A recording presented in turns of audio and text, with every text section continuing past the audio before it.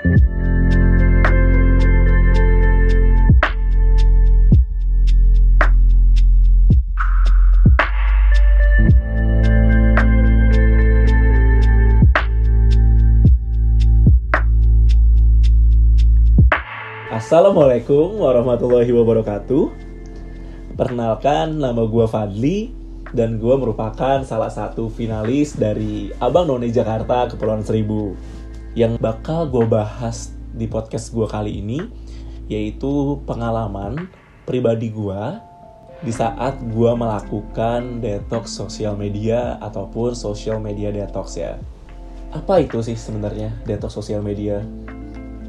Pada poin dasarnya, detox sosial media itu adalah penyembuhan atau healing diri sendiri, yaitu dengan cara menjauhkan diri kalian atau meminimalisir penggunaan sosial media guna mengurangi dampak-dampak negatif lah kita bilang ya, dari paparan sosial media itu tersendiri. Dalam bentuk apa contohnya? Yang pertama, kalian bangun, ya kalian cek pertama kali HP. Habis itu buka Instagram, buka Twitter, buka TikTok, dan lain-lain. Kalian tertidur saat kalian lagi nge-explore Instagram, lagi ngebuka For You page-nya TikTok.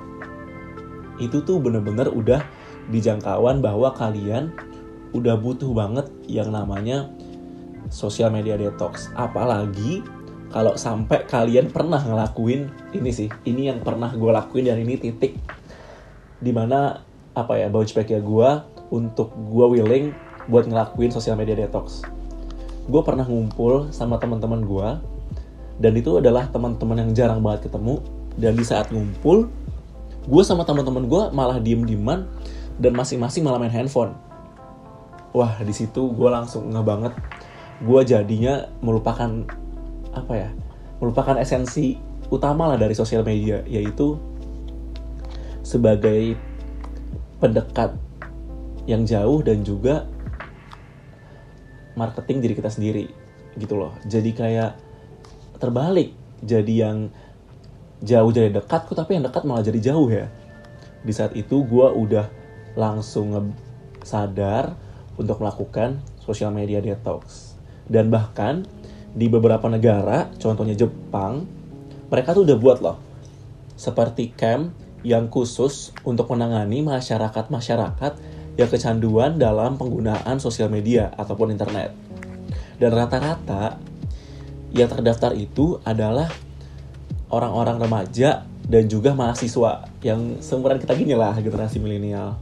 Karena memang kehidupan kita adalah internet dan handphone sih. Itu poin penting banget dalam hidup kita ya. Kita gak bisa deny juga. Langsung aja gue bakal ngasih tahu apa-apa saja yang gue lakuin selama social media detox. Dan sebenarnya ini hampir sama ya, sama apa yang ada di internet, cara-caranya gimana aja. Tapi gue bakal menjelaskan dan meluruskan sesuai dengan pemanfaatannya oleh diri gue sendiri. Jadi bisa diambil baiknya, dan kalau andaikan menurut kalian kurang sesuai, kalian bisa banget kok menyesuaikan untuk diri kalian sendiri biar bisa lebih impact aja gitu insight-nya ke kalian. Yang pertama yaitu hapus aplikasi sosial media yang gak perlu di HP kalian. Apa tuh sosial media yang gak perlu ya? Kalau pengalaman gue adalah Instagram. Karena kalau gue pikir-pikir lagi, Instagram butuh nggak? Enggak. Tapi pengen nggak mainnya? Pengen. Nah, di situ udah mulai masuk yang namanya ini bisa di-delete. Dan juga dari Instagram gue udah mulai banget dapet paparan negatif lah dari sosial media. Dari nge-compare diri gue dengan orang lain, gue nge-compare, kok foto dia lebih banyak ya daripada gue, padahal dia biasa aja loh, gini. Nah, itu tuh gue jadi kayak mulai sadar bahwa ini bukan kegunaan utama sosial media, dan ini bukan seharusnya yang gue pikirkan sampai gue jadi uring-uringan gitu loh. Itu udah salah banget. Jadi gue delete Instagram, habis itu Twitter, Udah sih, 2 hal itu doang yang gue delete. Karena itu merupakan adiktif gue di saat itu ya. Jadi bener-bener gue delete, tapi gue gak diaktif account. Jadi akun gue tetap ada, cuman aplikasinya aja yang gue delete di handphone gue. Dan buat aplikasi yang masih gue butuhin, yaitu seperti WhatsApp, Line, ataupun Telegram. Karena kan kita butuh ya untuk berhubungan dengan orang-orang seperti dosen kan, gue butuh bimbingan. Gila kali kalau gue nge-delete WhatsApp kan bisa gak lulus nanti. Jadinya gue tetap pertahanin, cuman gue minimalisir penggunaannya. Kedua, yaitu cari partner ataupun teman untuk melakukan detox. Wah, sumpah, ini penting banget. Ini penting banget buat kalian ngelakuin ini sama teman kalian. Karena kalau kalian ngelakuin sendiri, kalian tuh gak bakal dapetin motivasi yang lebih. Dan juga di saat kalian lagi demotivation, gak bakal ada yang nyemangatin kalian. Jadi kalau bisa nih, bareng sama orang tua, sama pacar mungkin, ataupun sama teman kosan lah, ataupun sama siapa lah, sahabat lah. Yang penting, di saat kalian lagi demotivation, ada orang yang nyemangatin kalian. Ini penting banget. Jangan sampai, kalau bisa jangan sampai ngelakuin social detox sama sendirian, sama teman kalian maksud gue ya. Belibet banget ngomong gue nih. Yang ketiga, yaitu rencanakan kegiatan selama sosial media detox. Nah, ini kan sebenarnya adalah esensi pertama kalian ya. Kenapa kalian ngelakuin sosial media detox ini? Yaitu untuk mendapatkan hidup kalian di dunia nyata secara lebih maksimal.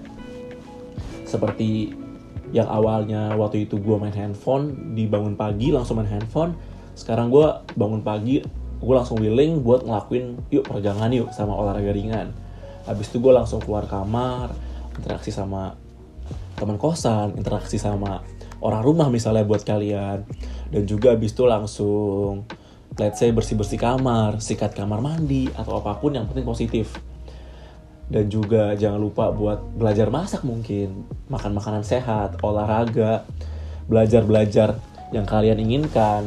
Kayak gue waktu itu gue coba-coba dari YouTube aja, belajar bahasa Spanyol sama Thailand. Meskipun gak bakal jadi fasih banget, tapi kan yang penting ilmunya bermanfaat, ya kan? Jadi kalau bisa dibuat tuh schedule kalian selama kalian melakukan sosial media detox, biar tidak ada kata-kata gabut ataupun bosen selama kalian melakukannya. Keempat, jauhkan handphone kalian dari pandangan mata kalian. Ini penting, ini sepenting itu. Jangan sampai handphone kalian ada di samping kasur ataupun di bantal kalian. Ini bakal ngebuat kalian tuh nge-trigger buat melihat handphone, ngecek-ngecekin, terus jadi download lagi aplikasinya, malah jadi gagal. Kalau bisa, ditaruh aja di lemari, tapi tetap nyalain ringtone-nya. Dan jangan di silent. Jadi kalau akan ada telepon ataupun SMS, tetap kalian bisa balas dan bisa kalian angkat juga teleponnya. Yang terakhir dan yang paling ampuh untuk kalian mensukseskan sosial media detox kalian ini adalah mulailah secara perlahan, tapi pasti.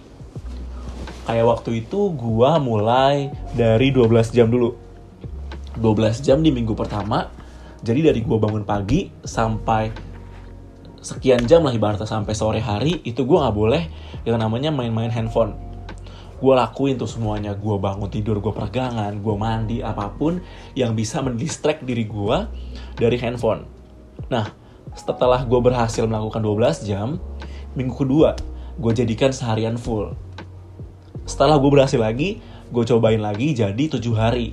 Sampai gue ngerasa, oh ternyata gue bisa ya. Gue bisa banget yang namanya hidup tanpa harus ada sosial media di kehidupan gue. Kayak gitu loh. Jadi buat kalian yang masih bingung, coba aja dulu pelan-pelan. Dan terima kasih banget udah dengerin podcast gue. Semoga bermanfaat buat kalian. Dan minta maaf banget kalau ada kekurangannya dari segi bahasa yang masih selemotan ataupun kecepatan ya. Seduh kopi subuh-subuh, siang-siang makan nasi. Apnon 1000 2020, penuh mimpi, penuh prestasi. Assalamualaikum.